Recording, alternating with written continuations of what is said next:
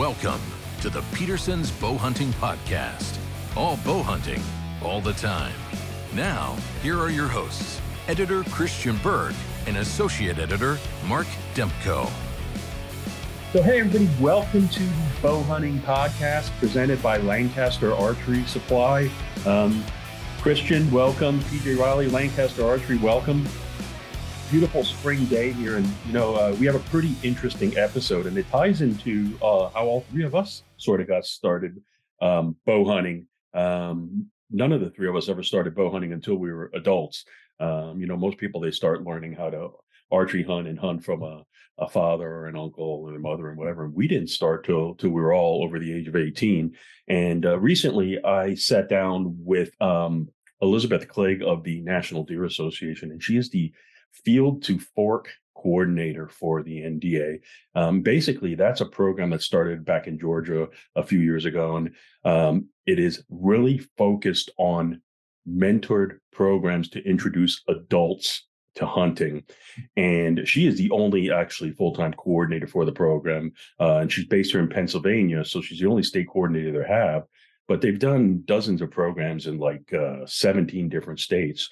But here in Pennsylvania, they do programs in southwestern part of the state, in the Erie area, and then they work with the Game Commission and the John Hines National Wildlife Refuge down by Philadelphia and some other locations, and they do crossbow hunts. And it's basically a wonderful turnkey program where they take people who may never have a chance to bow hunt, coming from urban areas or families where nobody hunts, and they give them all the tools, the keys that they can get started. And so they've been doing this program at John Hines since about 2019. And I think last year they had about 50 people that took part in that hunt down there at John Hines, as well as Benjamin Rush State Park. But it's really fascinating because they give them an incredible overview or orientation. They get them out on the range to use crossbows, and then they have them actually hunt. So the key takeaway I found so fascinating is a lot of these people never even thought about hunting or saw hunting, quite honestly, in a negative light, because they just only knew what they saw in the media and heard in social media and things like that. And a lot of them not only now want to continue hunting, they actually want to pay it forward and become mentors themselves. So it's an incredible program. Hopefully everybody can enjoy it, but it really talks about coming from non-traditional hunting backgrounds and getting started in the sport. And we all have similar stories, believe it or not. Well, we're all longtime hunters. We all started in different ways. Yeah, I thought it was interesting, Mark. And I don't know if you talked about this in your interview, which is to follow, but if you did, I don't want you to repeat it now, but you were telling me that 70-year-old lady, was that part of that interview? It was. All right. So Mark's got some great stories in that interview, and we've got some interesting stories too. And really the premise, PJ, why did I want to get you guys involved in this episode? Because I'm like, well, first of all, obviously Lancaster Archery has the gear, and you've got the knowledge and you've got the passion, right? That's your tagline. And we want to remind folks that, of course, if you need anything, you want to go to lancasterarchery.com for all your bow hunting needs. But beyond that, you have some pretty interesting stories about your own start in this sport. And, it's not easy to become a bow hunter without a mentor, is it, PJ? Nope, it is not. Yeah, we were just saying, I was out of college. I always knew I wanted to do it. I had actually uncles who did, but they weren't uncles who lived near me. And so my brother-in-law, he wasn't my brother-in-law yet, was kind of into it, but largely I was on my own. And actually it starts with, I got my first compound bow. I knew I didn't want to go right out hunting. I'll never forget, I went to my first 3D shoot with a dozen arrows, and I lost absolutely every single one of them on that 3D shoot. I didn't even get all the way through the course. I had no arrows, and they were like cheap aluminum, so they all bent, and when I missed, they didn't survive. So that was my start. But then going hunting, I just walked out to this state park, French Creek State Park.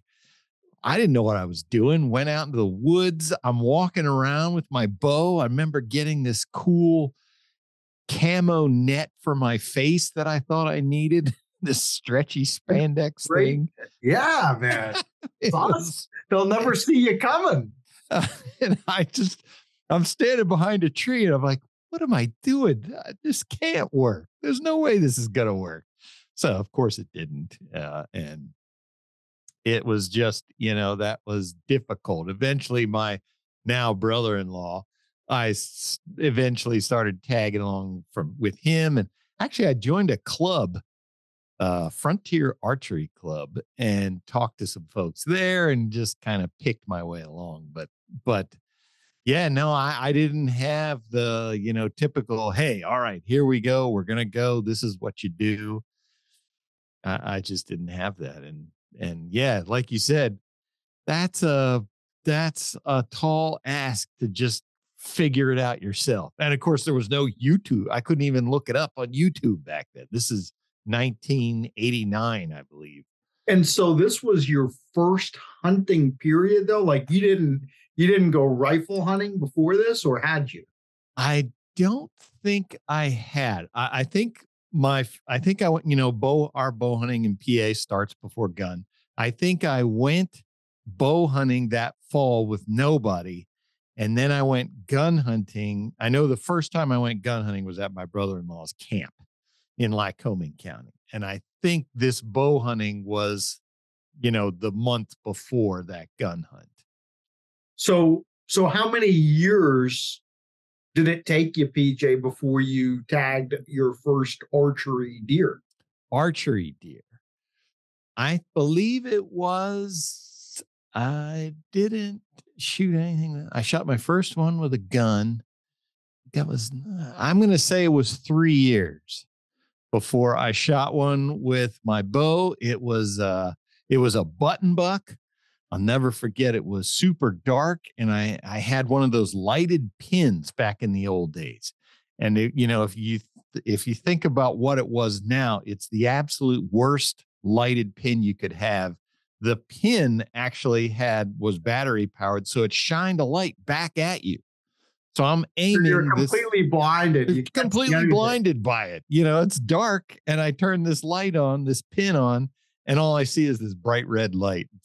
Somehow, by a miracle, I killed the deer. But yeah, I remember turning that pin on and thinking, "Oh man, I can't see anything." Well, so it's amazing, right? Because 3 years, and obviously you had personal interest, you had some family that was sort of involved. But for the average person, if you think about it, you hand somebody a bow or a crossbow or whatever and be like, hey, good luck, stick with it for 3 years and maybe you'll finally kill something. How many people are going to stick with it that long, Mark? So tell us about your story. You said you were 19 and you got into it with your uncle, Mark, and same thing with you. You hadn't gun hunted, no hunting at all. And you started right away with the archery. Yeah, my dad had hunted as a young person, but then he quit. And so all of a sudden, when I became 18 or 19, I decided that I wanted to learn to hunt.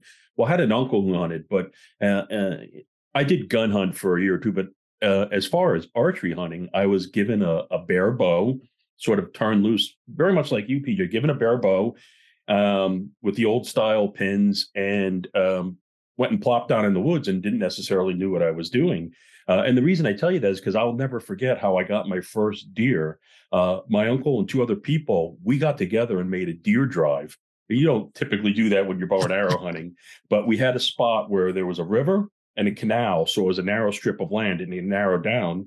And we did this, and I had success. And back then in Pennsylvania, you could only get 1 deer a year, I believe, at the time. It was either a buck or a doe. And made a drive, and I had a doe come by, and literally it was a 15-yard shot. I actually didn't even have a tree stand. I climbed up a tree that grew at an arc or an angle and stood up there. So I was maybe 15 feet off the ground. Wasn't that high.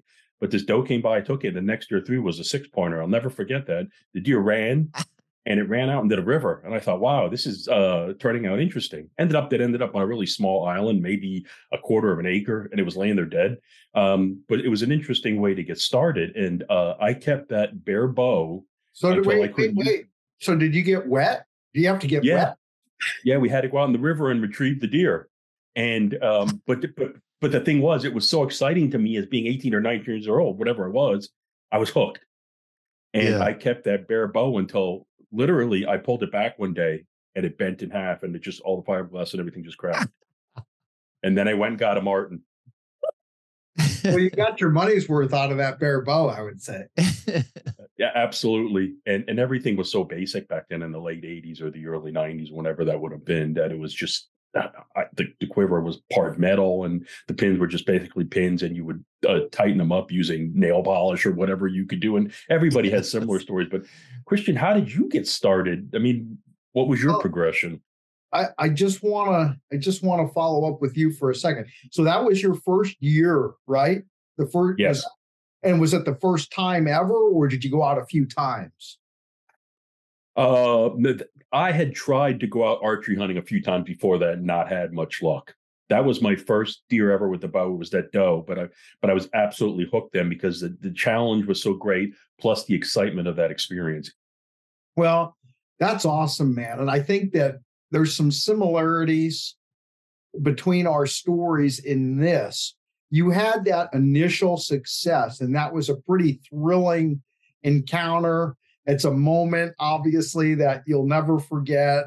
The deer swimming over to the island and making you go swim over there to get it or whatever. I mean, that adds some really interesting, but it was that hook of success with which PJ didn't have.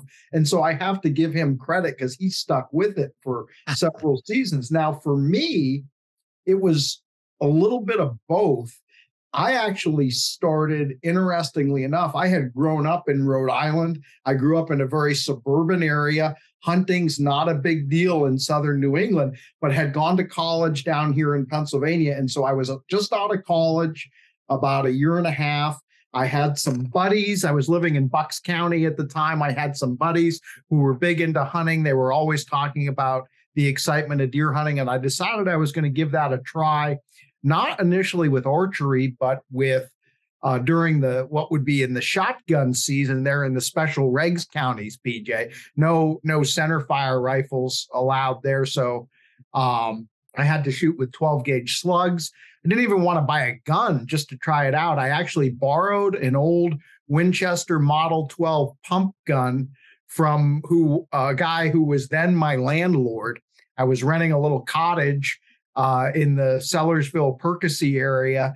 And then I was working as a reporter at the Intelligencer out of Doylestown at that time. I didn't have anywhere to hunt, but one of the township supervisors in Bedminster Township lived on a farm. And so I called him. His name was Eric. I called him up and I said, Eric, I'm thinking about trying deer hunting this year. I've never done it. Would it be okay if I hunted on your farm? Because I've seen some deer out in the fields at your place. He said, yeah, that's all right. You could do that. So, I marched out there all by myself on opening day with an orange coat that my father-in-law loaned to me. And I sat down with my 12 gauge and the sun came up, and his farm actually backs right up to Nockamixon State Park. And it was funny because, again, you talk about not having any idea what you're doing. I was hunting completely backwards because, typically bed to feed to bed pattern, right? Deer are going to come to the farm in the evening and back into the forest and then bed for the day. So all those deer were over there in the park, basically. And I was sitting on the edge of a cut cornfield on the farm. And as the sun came up, I started to realize, like, oh, there's a guy in orange, and there's a guy, and there's a guy. And it was like the Orange Army over there on the public land. And you start to hear some shots and stuff. And of course, I'm not seeing any deer around me. And, I don't know how long goes by, not long, maybe an hour and a half. I'm like, this is so stupid. Like, I don't understand why my buddies think this is so exciting. And I was like, any poor deer that's over there in the park that wants to come out here is going to have to run the gauntlet of all those other hunters. I'll never see anything. So I stood up and I'm like, you know what? I'm getting out of here. And I'm like, well, I'll just take a walk around the perimeter of the farm. So I walked down along the border there with the state park and walked sort of the whole north end of the property. And then I came around on the west side, and I was coming around there on the south end, this last little strip of trees in between two farm fields there. And I get just about to the end of it, maybe 20 or 30 yards left. And I look over and there's a buck standing there. And this buck, you know how sometimes when you see deer, like you stare at each other and you're not sure which one of you guys is more surprised, right? And I'm thinking, I can't believe that deer is there. And that deer is looking at me and being like, I can't believe that hunter is there. And I raise the shotgun up to my shoulder and I line it up and I try to squeeze the trigger and nothing happens. And I'm like, what in the world? And I'm like, dude, you got to take the safety off. So I like literally like take the gun down off my shoulder and like flip off the safety. And the whole time this buck is just standing there looking at me. I bring it back up to my shoulder again and I squeeze the trigger. The gun goes off and the deer just hits the ground, dead as a doornail. And I start to just shake, like the adrenaline hits me, right? And and I'm like, wow, this is pretty cool, this deer hunting, you know? And so I walk over to the deer.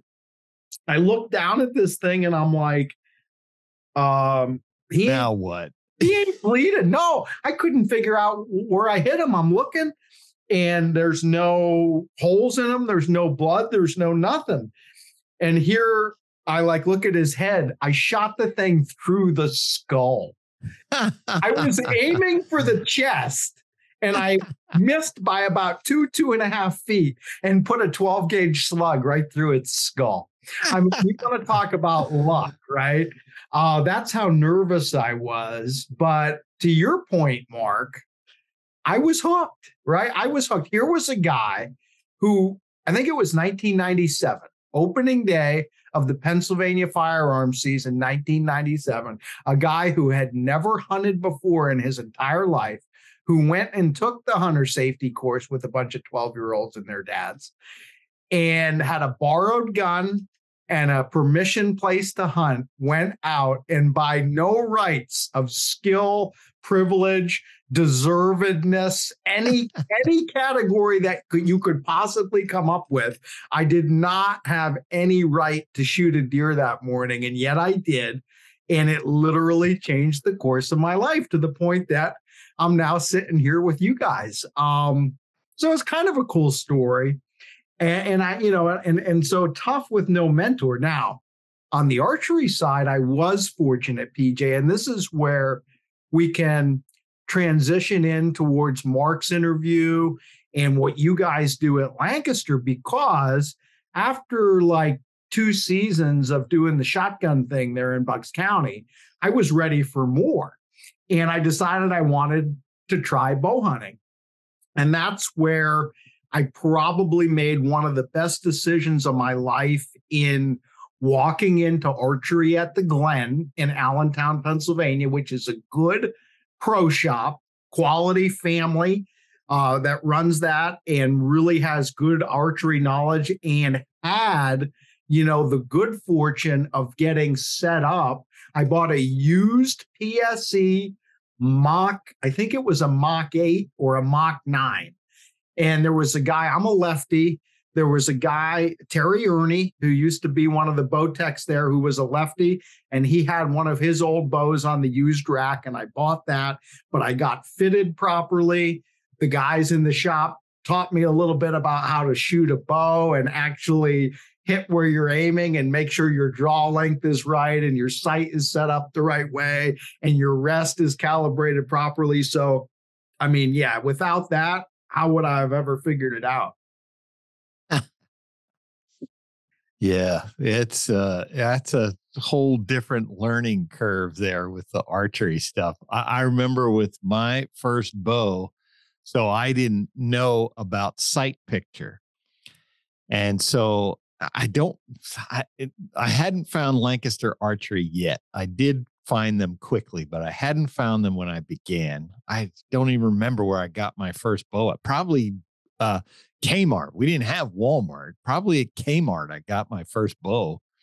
And so I had the peep sight set up, and it was set so high that at 20 yards, I couldn't actually I couldn't get a pin high enough that I could aim at the target. And I'll never forget when I started shooting at this club, I would take 2 regular targets, put them one on top of the other, and I would aim at the center. I set my sight. So I aimed at the bottom target to hit the center of the top one.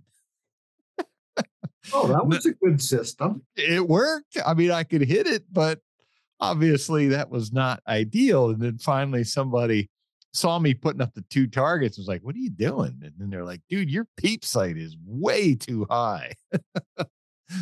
But if you don't have that, how do you know? Kmart, they didn't have a pro shop of any stripe back then. You went in and bought a bow. That was it. Yeah. Well, and so, thankfully there are, pro shops around the country. And certainly you guys at Lancaster, you've got the Lancaster Archery Academy there. You can do literally, from very basic introductory. Matter of fact, you guys still do the Groupon in like introduction to archery. Yeah. So you can do the old Groupon, archery experience for somebody who's literally never shot a bow before, all the way up to, again, literally like Olympic level stuff, because, you are coaching Olympians in there. So it runs the full gamut. We occasionally have done special bow hunting classes too that are geared toward people who have never bow hunted before, the real basics of bow hunting. We've done those periodically because then again, like you with your first deer there, okay, you get one, now what? I mean, obviously now you can YouTube how to field dress a deer, but if you don't have service or whatever, and even if you do have that, that's pretty daunting to come up there. I just killed this 200-pound deer. Now you want me to gut this thing, cut it open? I actually have a pretty funny little anecdote on that. So I was standing over that deer, and it was like a little fork horn. And I think I couldn't find the one antler. I think I blew it off its head with the slug. So it had one antler that was about 4 inches long. And, but anyway, I'm standing there and that's like, well, now what? Well, my father-in-law, who was thrilled because I wasn't a hunter, right? When I married his daughter, he's a PA rifle hunter, sort of a traditional. So he's like, man, my son-in-law is going to get into hunting. So he loaned me like that old orange coat that he had. And he bought me a Buck 110 knife, the classic Buck 110. And he gave me a deer drag. And the deer drag was still brand new in the package. It was in my backpack.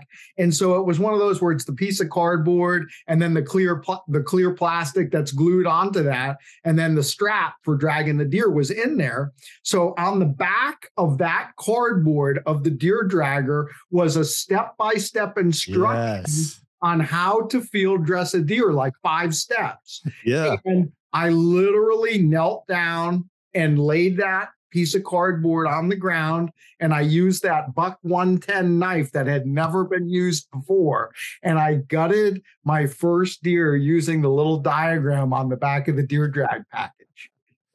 That was our YouTube back then. That's what you had. I know I had some little book with me, but yeah, that's what you had to do.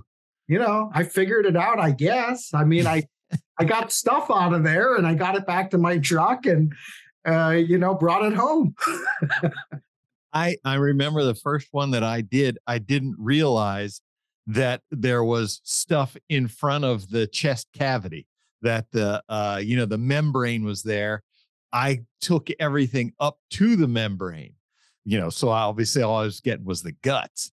And I got to the butcher shop and the butcher was like, hey, you didn't take any of the lungs or the heart out. And I said, what are you talking about?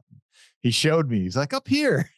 It never even occurred to me when I gutted the deer, to look for the parts. Yeah. Where are the lungs? Where is the heart? I don't know. Well, so, though, and again, this is where we got to steer it back to Mark, right? I always did my own deer butchering, but about I don't know, 10 years ago, 8 years ago, a Mennonite built a butcher shop right down the road from me, literally a mile down the road. And Philip Burkholder is like a gift from God. He does such a great job at such a reasonable price. I can't justify the aggravation anymore. Yeah. But Philip has people every year, when you talk about not knowing what you're doing and not having a mentor, some people bring the deer in without gutting them at all. I believe it.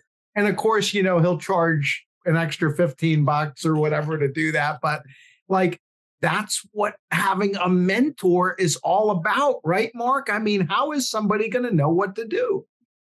It is so vital, whether you're starting out obviously as a child or if you're stepping in the woods for the first time as an adult. And that's one of the things that makes this Field to Park program and some of these other programs that wildlife agencies are doing so crucial. They're trying to reach new audiences, more diverse audiences, and they give you this program where you learn everything you need to do, at least to get you through those first couple experiences. And we'll talk about that in the next segment. But it covers the field dressing, and it even covers options for butchering and how you handle all of that. And they even serve up some dishes where people get to sample venison and things like that. Because for a lot of the people that are going through a program as a first time hunter, it's all new to them. It's brand new, and it's so important because bow hunting has such a steep learning curve, especially at the beginning, that you need somebody to help you out if that's the route you're going to go, whether you're going to be hunting with a compound or a crossbow.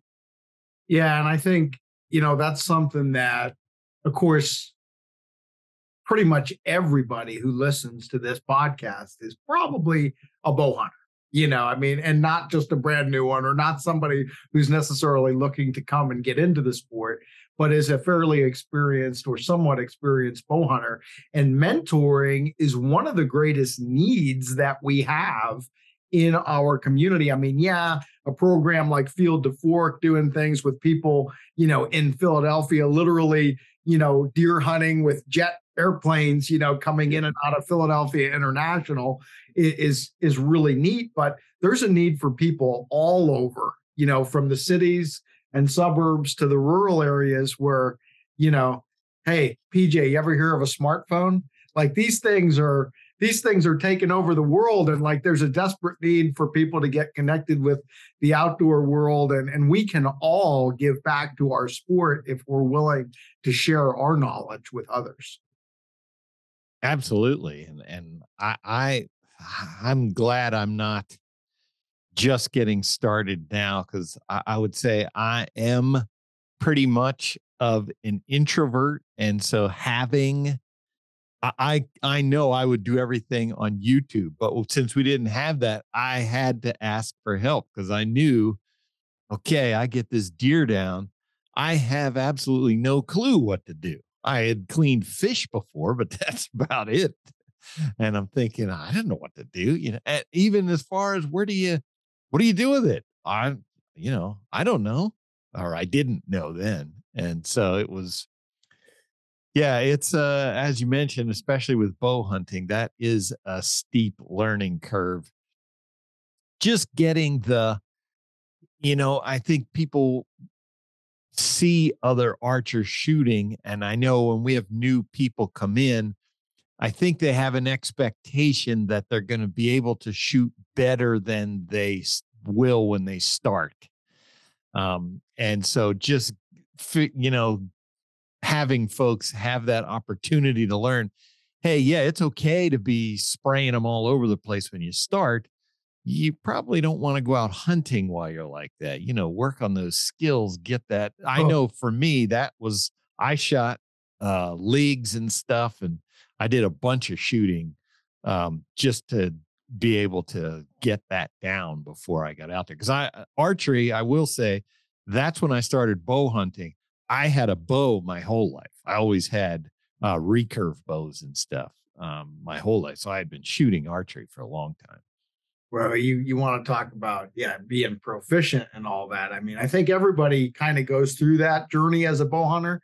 Like there's thinking you're good in the backyard, and then there's thinking you're good in the field, right? And I can remember, many misses and some bad hits, early Yeah. bow hunting career. And you kind of come to that place where it's like, man, I either got to get better at this or I got to stop doing it, because it's like, it's scary out there, man. Like, you got to get yourself together. Well, it's funny how the little, flashes of intelligence come in. But I remember my first time, before I had killed a deer with a bow, I was passing up these, fork horns and 6 points and stuff. That's not, I want one of the big ones. And then I remember the thought occurring to me, I've never actually shot one before with a bow. Maybe I ought to try that first. Take the gimme, take the layup, and then get picky after that. Absolutely. And Mark, why don't we sort of kick it over to your segment with this final thought, which I'll let you comment on. But it seems to me that, obviously the mentorship is so important just to get people involved at all. But the other interesting thing, obviously, because of the name of the program, it ends with fork, which we're obviously talking about food. And that's a great way to reach out to a totally different demographic than maybe a traditional, what we would, or the world would refer to as a trophy hunter, right? This is not about trophy hunting. This is about putting food in the freezer and on the table. And there is a whole host of people out there in the world, and many of them just happen to be in those urban suburban areas, may live in a place that's not as traditional from a hunting standpoint, and may also have political views that aren't as traditional from a hunting standpoint. And it's an awesome opportunity to actually build bridges and connections and to expand our demographic and our understanding and communication between, hunters and non-hunters, and sort of like just educate both sides at the same time. Yeah, absolutely. It's an incredible bonding experience and learning experience for everybody involved. And a couple of things came to my mind as you were saying that is, that field to fork component is so huge. Not only do they get to try the venison, one of the big thrusts of the program is this is special gear for people who want to learn to hunt for their own food. They don't necessarily care about whether they get antlers, or they want to have that experience, and they maybe didn't have the means to get to where they wanted to go. And that's a great program. But I think the other thing that's so important about mentorships and mentoring programs is we all need to do our part for the future of hunting, for the future of sport, to share the things that we love and are so passionate about, to keep the next generation involved. And really, that's what all of this is involved. And hopefully some of the people that take part in something like Field to Fork will continue hunting, maybe pass it on to some of their family members or friends. But for all of us who are diehard bow hunters, we need to do our part as well, because it's so important for the sport of hunting 10, 20, 30, 40 years down the road. Absolutely. And so when you do that and you've got people that need stuff, don't forget about Lancaster Archery, because you guys are also supporting, maybe not the Field to Fork program, but lots of programs to encourage people to try archery and develop an archery, and just providing, a great resource for those folks who do have questions. To your point, we didn't have the internet back in the day, and you said you really didn't know about Lancaster Archery, but had you would have been able to call and be like, hey, how come I have to set up two targets on top of each other and I have to aim at the bottom one to hit the top one? Absolutely. Yeah, I'm going to say it was only about a year before I found, because actually Rob had a second store that was closer to me. I lived in Westchester, Pennsylvania, and he had a second store at that time that was closer to me. And so, yeah, I found it pretty quickly. And, once I went in there, that was almost 40 years ago. And I can tell you, it is no different. I went in there, the folks were helpful, helped me find the right stuff. What did I need? What did I have that I didn't need? That kind of stuff. Same treatment. If you come in there today, the shop is much bigger, but the treatment's going to be the same. Those guys and ladies over at our pro shop, they're just as excited to see you getting into it as, they remember what it was like for them. So yeah, the treatment's not different. It's 40 years, but the treatment's the same. Well, that's awesome. PJ, I appreciate you taking some time to be with us today. Hope everybody enjoys, Mark, your interview with this Field to Fork coordinator. And I know I am looking forward to hearing it because as I sort of teased at the beginning, I want to hear about this 70-year-old or 70-some-year-old woman who killed her first deer last fall with a crossbow. I mean, what a great story that's got to be. Absolutely incredible from beginning to end. All right, well, here we go. Thanks, guys. So, hey, everybody, welcome to the Bow Hunting Podcast presented by Lancaster Archery. It's early spring now, and I live here in Pennsylvania. Exciting things are starting to green up, and I have a fellow Pennsylvania resident who is joining us on the podcast today. Elizabeth Kligge, how are you? I'm good. How are you?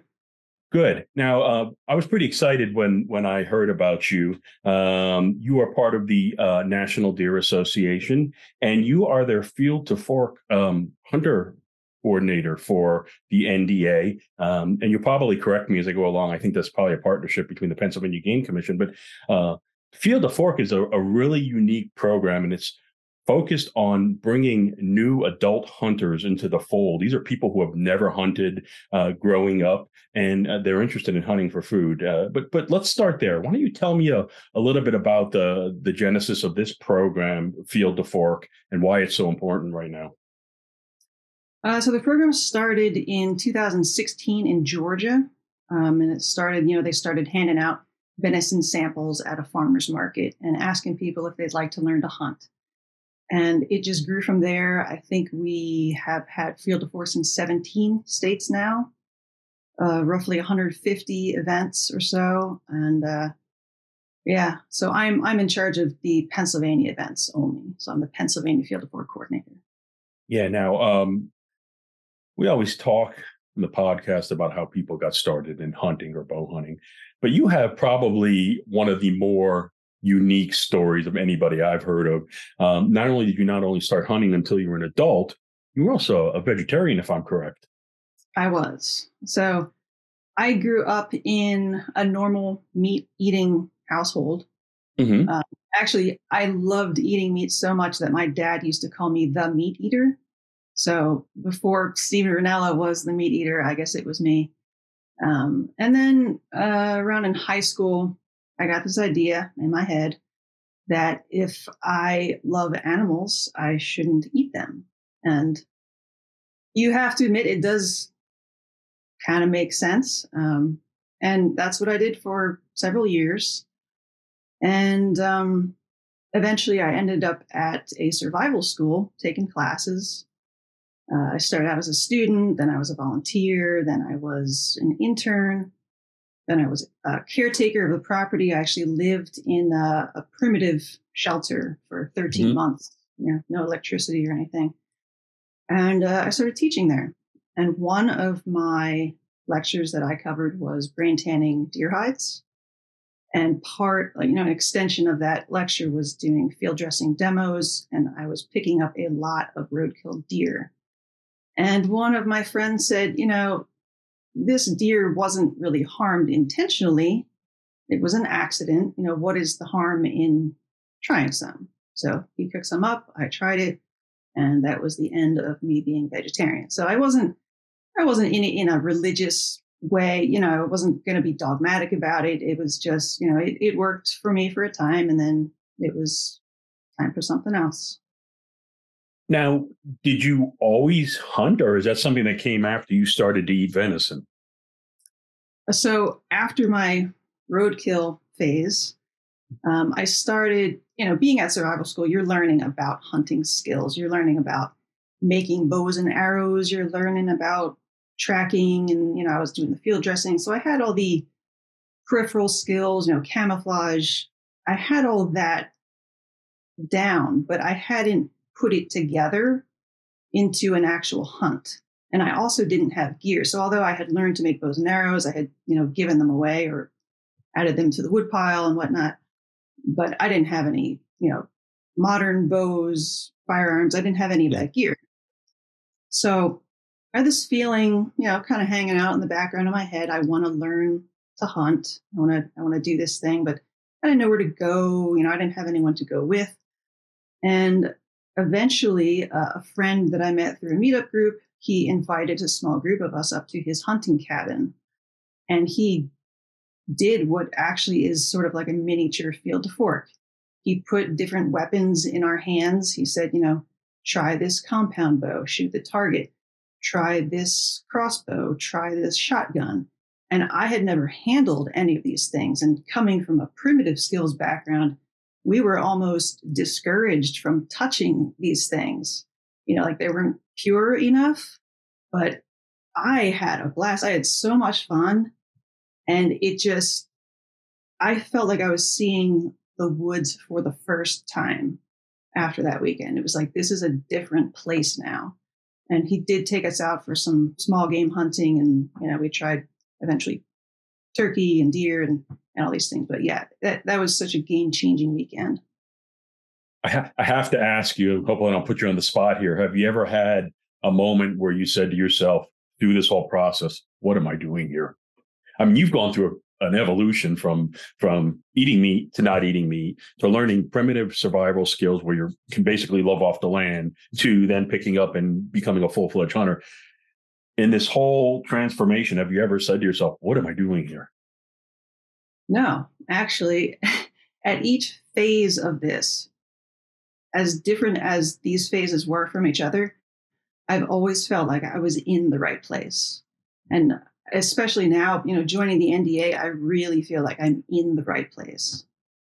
Yeah. And to hear about this program, it's so exciting. I first heard about this, I believe it was last fall or last winter.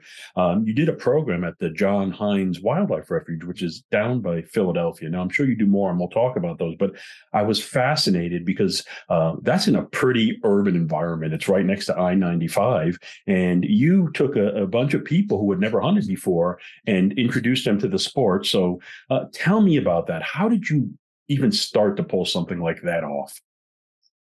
Well, there are a lot of partnerships involved. So the NDA is working with the Pennsylvania Game Commission, U.S. Fish and Wildlife, which owns the National Wildlife Refuge, John Hines. We even extended the John Hines hunt into Benjamin Rush State Park, which is in the other side of Philly. Mm-hmm. And we ended up putting roughly 50 hunters through the program this fall and winter. And we gave them an orientation, which included, lectures on deer biology, anatomy, shot placement, when to take the shot, when not to take the shot, learning to read blood on arrows, blood trailing, how to set up a blind, the legal side of things, regulations. And then we got them all out on the archery range. We had crossbows for them. So when someone comes in the door for a field of fork, the whole process from the beginning to the end is just given to them. They do not have to provide anything. They don't have to pay for it. They just show up with whatever they're wearing. Of course, for the hunts, we want to make sure they have, appropriate clothing, but they don't need, expensive commercial camo. They can just wear dark colors, some waterproof boots, and they're good to go. And that's such an important point. I mean, we're all talking about sport here that we love, hunting and bow hunting, but there is sort of a barrier to entry, and that's an expensive sport once you get rolling in it.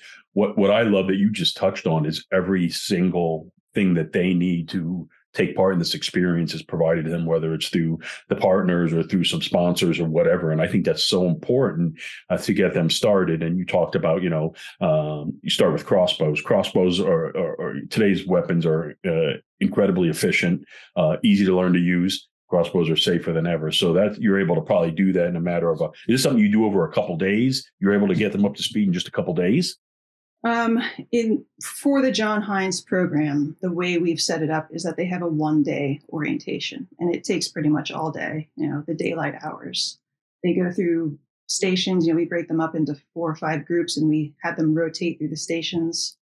And then they show up at their scheduled hunt, which could be a couple weeks later or a couple months later, depending on, how they came into the lottery. But yeah, from beginning to end, it's all pretty seamless. Now, do you know, did anybody have any success in that hunt? Were there a couple people who were fortunate to take a deer? Oh, yes. So of our 50 or so hunters, between John Hines and Benjamin Rush, they took 20 deer. That's incredible for a first year program and working through everything. And so I'm assuming this is something you're going to do again this coming year. Definitely. We just finalized the schedule for the fall. We're signing up mentors. If anyone's interested in joining, they can send an email to me. That would be elizabeth@deerassociation.com. And I can tell you the dates if you would like later. No, please go ahead. I want to share as much as we can about this program because it's fascinating. All right. So let's see. We have October 19th to 21st at John Hines. We have October 27th and 28th at Benjamin Rush. We have November 17th through 19th at John Hines. We have January 4th through 6th at John Hines and January 18th through 20th at John Hines. And there's the possibility that if we have enough mentors, we'll add an additional hunt at Benjamin Rush because that park in particular is very densely populated with deer. Yeah, and I want to say you're talking about a key component for this program. You couldn't do it without the mentors. Pennsylvania has a rich hunting heritage and tradition, and I know one of the people that takes part in this program. I think Bob Schwalm was part of that last year, and he's now a game commissioner, and so he's really big in the 3 R's: recruiting, retaining, and reactivating, because that's the future of everything. And but you need the mentors to help you put this on. It's all volunteer run, except for a couple of positions, and you need somebody who has that passion and is willing to transform that and share that with others so they can enjoy the experience as well. And so they're so crucial to the program. But Bob was telling me how much he loved the experience and the great time that the person he mentored had, but you wouldn't be able to do it without those mentors. So if you're listening to this and you're in Eastern Pennsylvania, please check this program out. Go to the National Deer Association's website and check it out because it's a phenomenal program. Thank you. Yeah, one of our staff sent out an email yesterday with a quote in it, and I'm paraphrasing here, but it said something along the lines of, volunteers are not people who have the time, they're people who have the heart, and is absolutely true.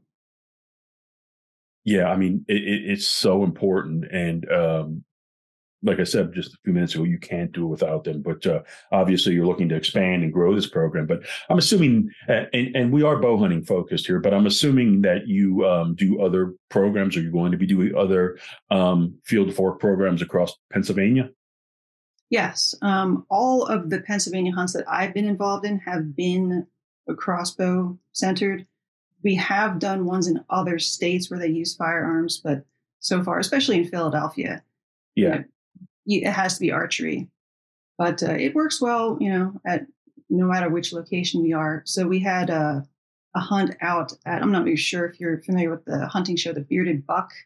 They're out in Mahaffey, PA.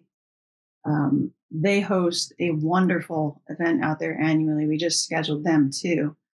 And they are such great hosts. We love going out there. And then we had another one on another private property up toward Erie. That one I was not able to attend, but yes, we do these partnerships with the state and federal agencies, but we also partner with private landowners who are willing to open up their property and host these events. And they are quite special. Now, I have to ask you, we were talking about these different programs that you do, and obviously you're in all the different parts of Pennsylvania, because we're talking about the Northwest, the Southeast, the Western parts.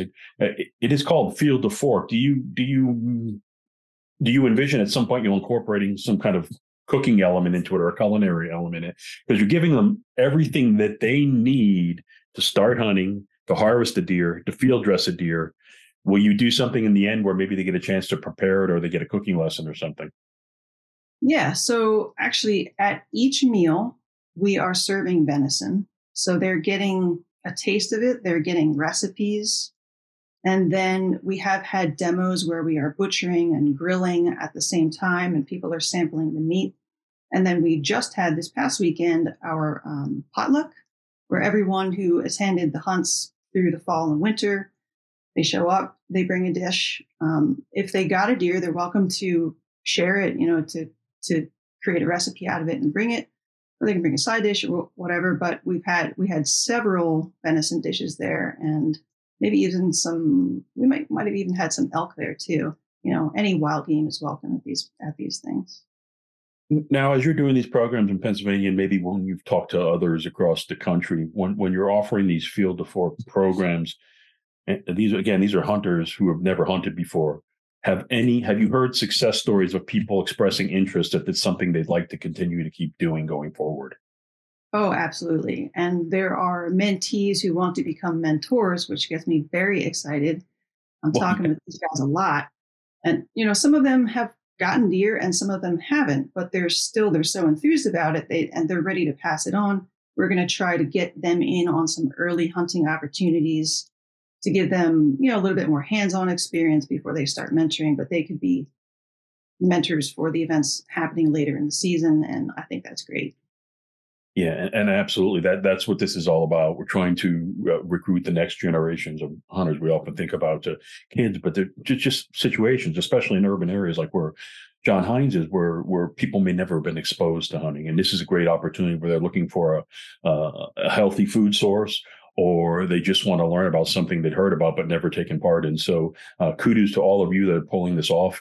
I think it's going to be an important part of the future as we're going forward with hunting and bow hunting. I mean, obviously, when you're hunting with a crossbow, it gives you an opportunity to get into areas that might be deer rich, where the deer populations are probably higher than it should be. Sounds like that was the case down there in Benjamin Rush and John Hines. But I have to ask you, what's how long have you been the coordinator for Pennsylvania for Field to Fork? I'm very new. I came on in late September. So they told me I was going to have to hit the ground running, and they were right. Yeah. Yeah. Lots of events right out of the gate. And I thought it might be a case where you were here 1 or 2 years. And so that's why I wanted to ask you, how did Pennsylvania end up being the pilot for this? Because obviously there have been some small volunteer-based events that have taken place across the country. I think you said 17 states, but you're looking to do something next level here, I think, in Pennsylvania, and you're doing these programs across the state. How did Pennsylvania get to be the pilot for this? I believe it is because the Pennsylvania Game Commission, was so willing to work with us and, put their money where their mouth is. And they were willing to support this position through, I don't have all the details. That was, before I was hired, but they're fully committed to having this position exist and working with us as an organization. And we would like to expand into more states using a similar model. How exactly we'll do that, remains to be seen, but we're definitely looking at expansion. I think that there may be no better state to try this kind of program, and I'll tell you why. You and I know this, but for those who are listening, Pennsylvania probably has more bow hunters than any other state in the nation. I think, depending on the year, and that's both bow and crossbow. I want to make sure I say that. I think anywhere from 330 to 340,000 archery licenses are sold. Now, even though I know that, I'm astounded to hear that number. That's a lot of archery licenses or stamps that are stolen every year, and I'm sure that's more than a number of states have bow hunters. So it's incredible. There's a rich heritage here, but also a rich bow hunting heritage, and so I think that Pennsylvania is obviously a leader when it comes to hunting in this country, and I applaud them for looking at different opportunities to recruit new hunters, because the other part of this is obviously, the licenses, hunters are declining over time. You have your big baby boomer generation now is coming to the end. So we have to look at ways to keep introducing people to the sport, and what you're doing is incredibly, because you're taking a new tactic or a new approach. Definitely. Yeah. The other thing I wanted to ask you is, what's the best story you've ever heard? Now, I know you've only been doing this. You only went through the one cycle of the hunts, but there must be something that jumps out to you that you want to share. Like, when you think back, what's the best aspect or the best story you heard from somebody who took part in it?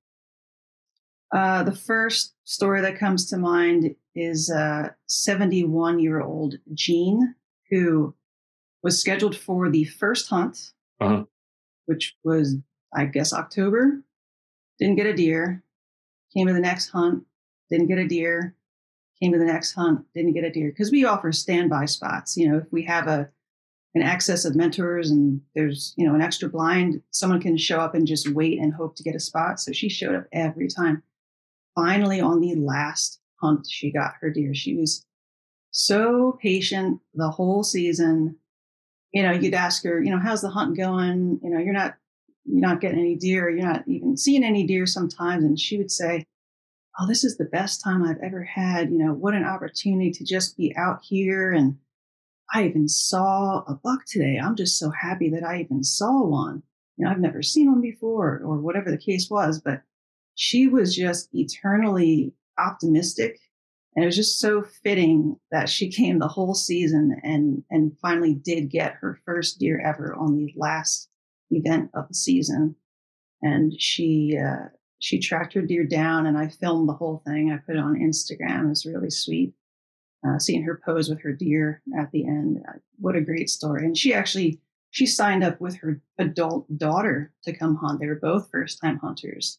They were familiar with the refuge. I think they saw some signs up advertising that we were going to do these hunts.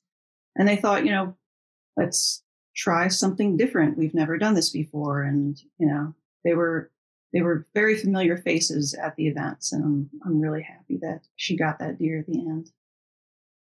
Now, did I hear you correctly? You said she was 71. It was the first time she ever stepped in the woods to do any kind of hunting. Yep.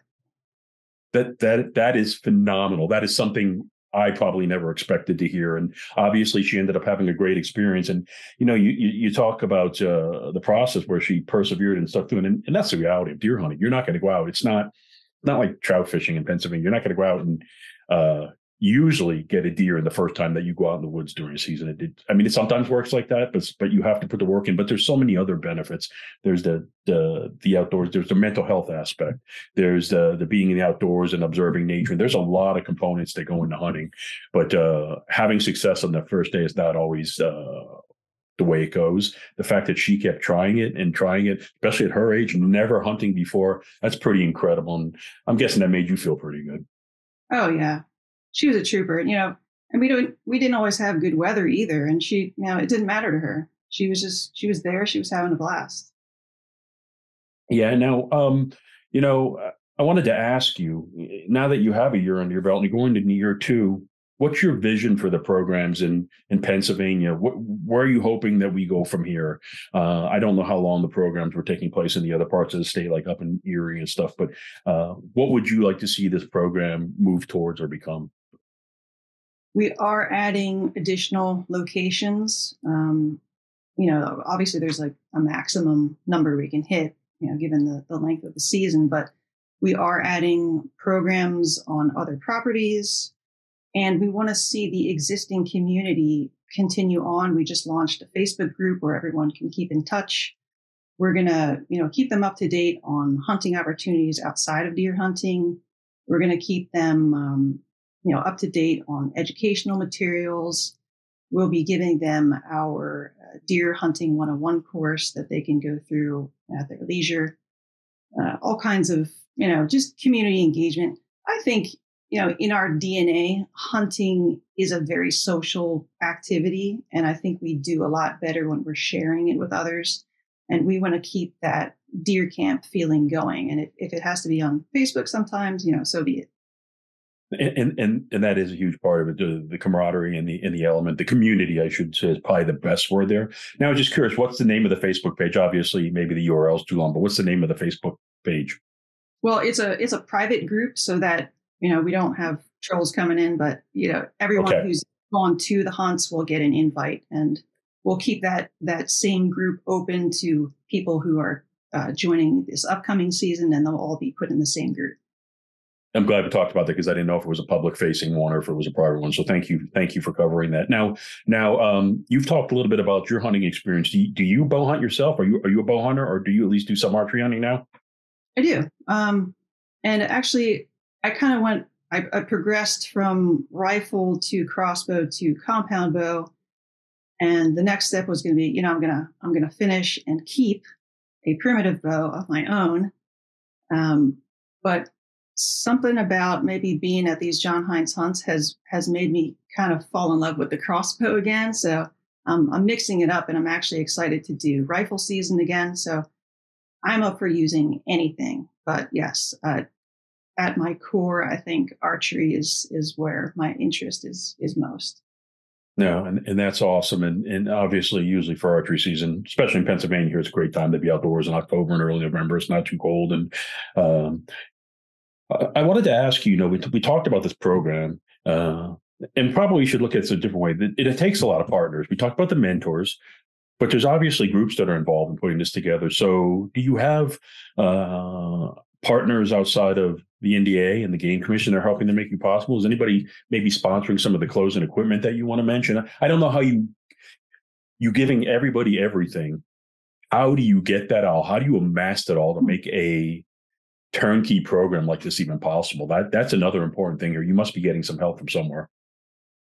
Well, one of the groups I'd like to mention is Friends of Heinz Refuge, which is a nonprofit that supports the activities of John Heinz. And what they contribute is they cover the cost of each hunter's first deer to be processed. So if a hunter doesn't want to or doesn't have the time to process their own deer, usually we drive the deer to the processor with the hunter. We have them fill out, what kind of meats and they want processed from their deer. And this group covers the cost of that, which is really nice. So it really is from beginning to end. It's so seamless for the hunter. And then as far as equipment goes, we have some new crossbows this year from a Pennsylvania brand called Syked Hunt, SYKD. Clothing and stuff like that is provided by the mentees themselves. They're just wearing their normal clothes. Some of the hunts we have had on the private land, we have had First Light gear, First Light clothing provided, but typically, the hunter is providing their own outfit. Yeah, no, but that's really getting them off to a great start. And I did not know about the processing part of it, because that can be a barrier sometimes too, because you get a deer process, it's probably upwards of $100 or more now, and that's just for your basic cuts and things like that. So you're really giving them an incredible, immersive, well-rounded experience to make it as inviting as possible, and I love that. Now, what was the age range of the people? You mentioned you had a 71-year-old. Did you have some younger people there too? What was the age range of the participants, let's say, at the Heinz program? So the NDA Field of Fork program focuses on adults, but because we're partnered with these other organizations, they had opened some slots to a few youth hunters. And actually, I'm glad they did, because those youth hunters were amazing. I think the youngest may have been roughly 12, I think. I think one of the youth that I mentored was 12. And she was the only hunter to get a deer that particular week.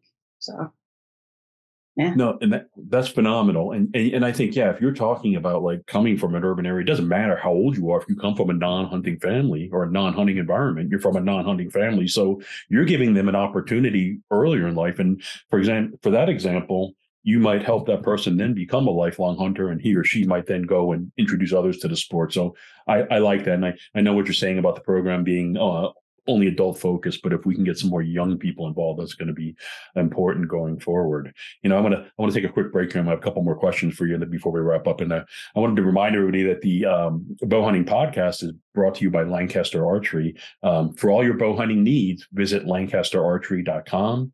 We've got the gear, we've got the knowledge, we've got the passion.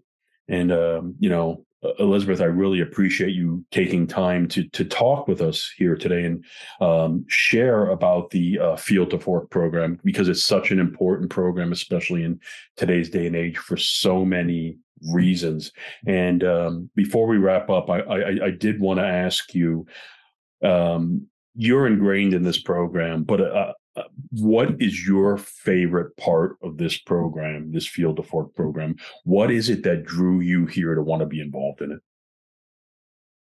Well, I was looking for a new job, and I actually went on NDA's website to see if they had any job openings. And I wasn't expecting to see this job. I thought, they would want someone to help lick stamps or something. And I would have been okay with that. I was like, I want to be involved with the NDA. But the job that they did have open, the one position that they did have open, I read what qualifications they were looking for, and it was basically a copy of my resume. And I thought, oh my God, I have to apply for this. And, it was a long interview process, but they said, you were our first pick from the beginning. And I kind of had a feeling, but I wasn't sure. But it just really, from the beginning, seemed like it was meant for me. And I do really feel like I'm in the right place. Well, congratulations to you. Kudos to the NDA for developing this tremendous program. Hopefully, we're going to continue to see it grow. While you're the first state coordinator, hopefully in the future you'll have a number of colleagues across the country, at least in the deer-rich states, because it's an important program to recruit and retain hunters. And I want to thank you for taking some time and speaking with us today. It's such a great program. I know you're really busy. I'm sure you got a lot of planning, especially as you add more and more Field to Fork events. But Elizabeth, thank you so much for joining us on the Bowhunting Podcast. Oh, thank you for having me. Thanks for downloading the Peterson's Bowhunting Podcast. All bow hunting, all the time. Pick up the latest issue of Peterson's Bowhunting magazine on your local newsstand, or connect with us online at bowhuntingmag.com.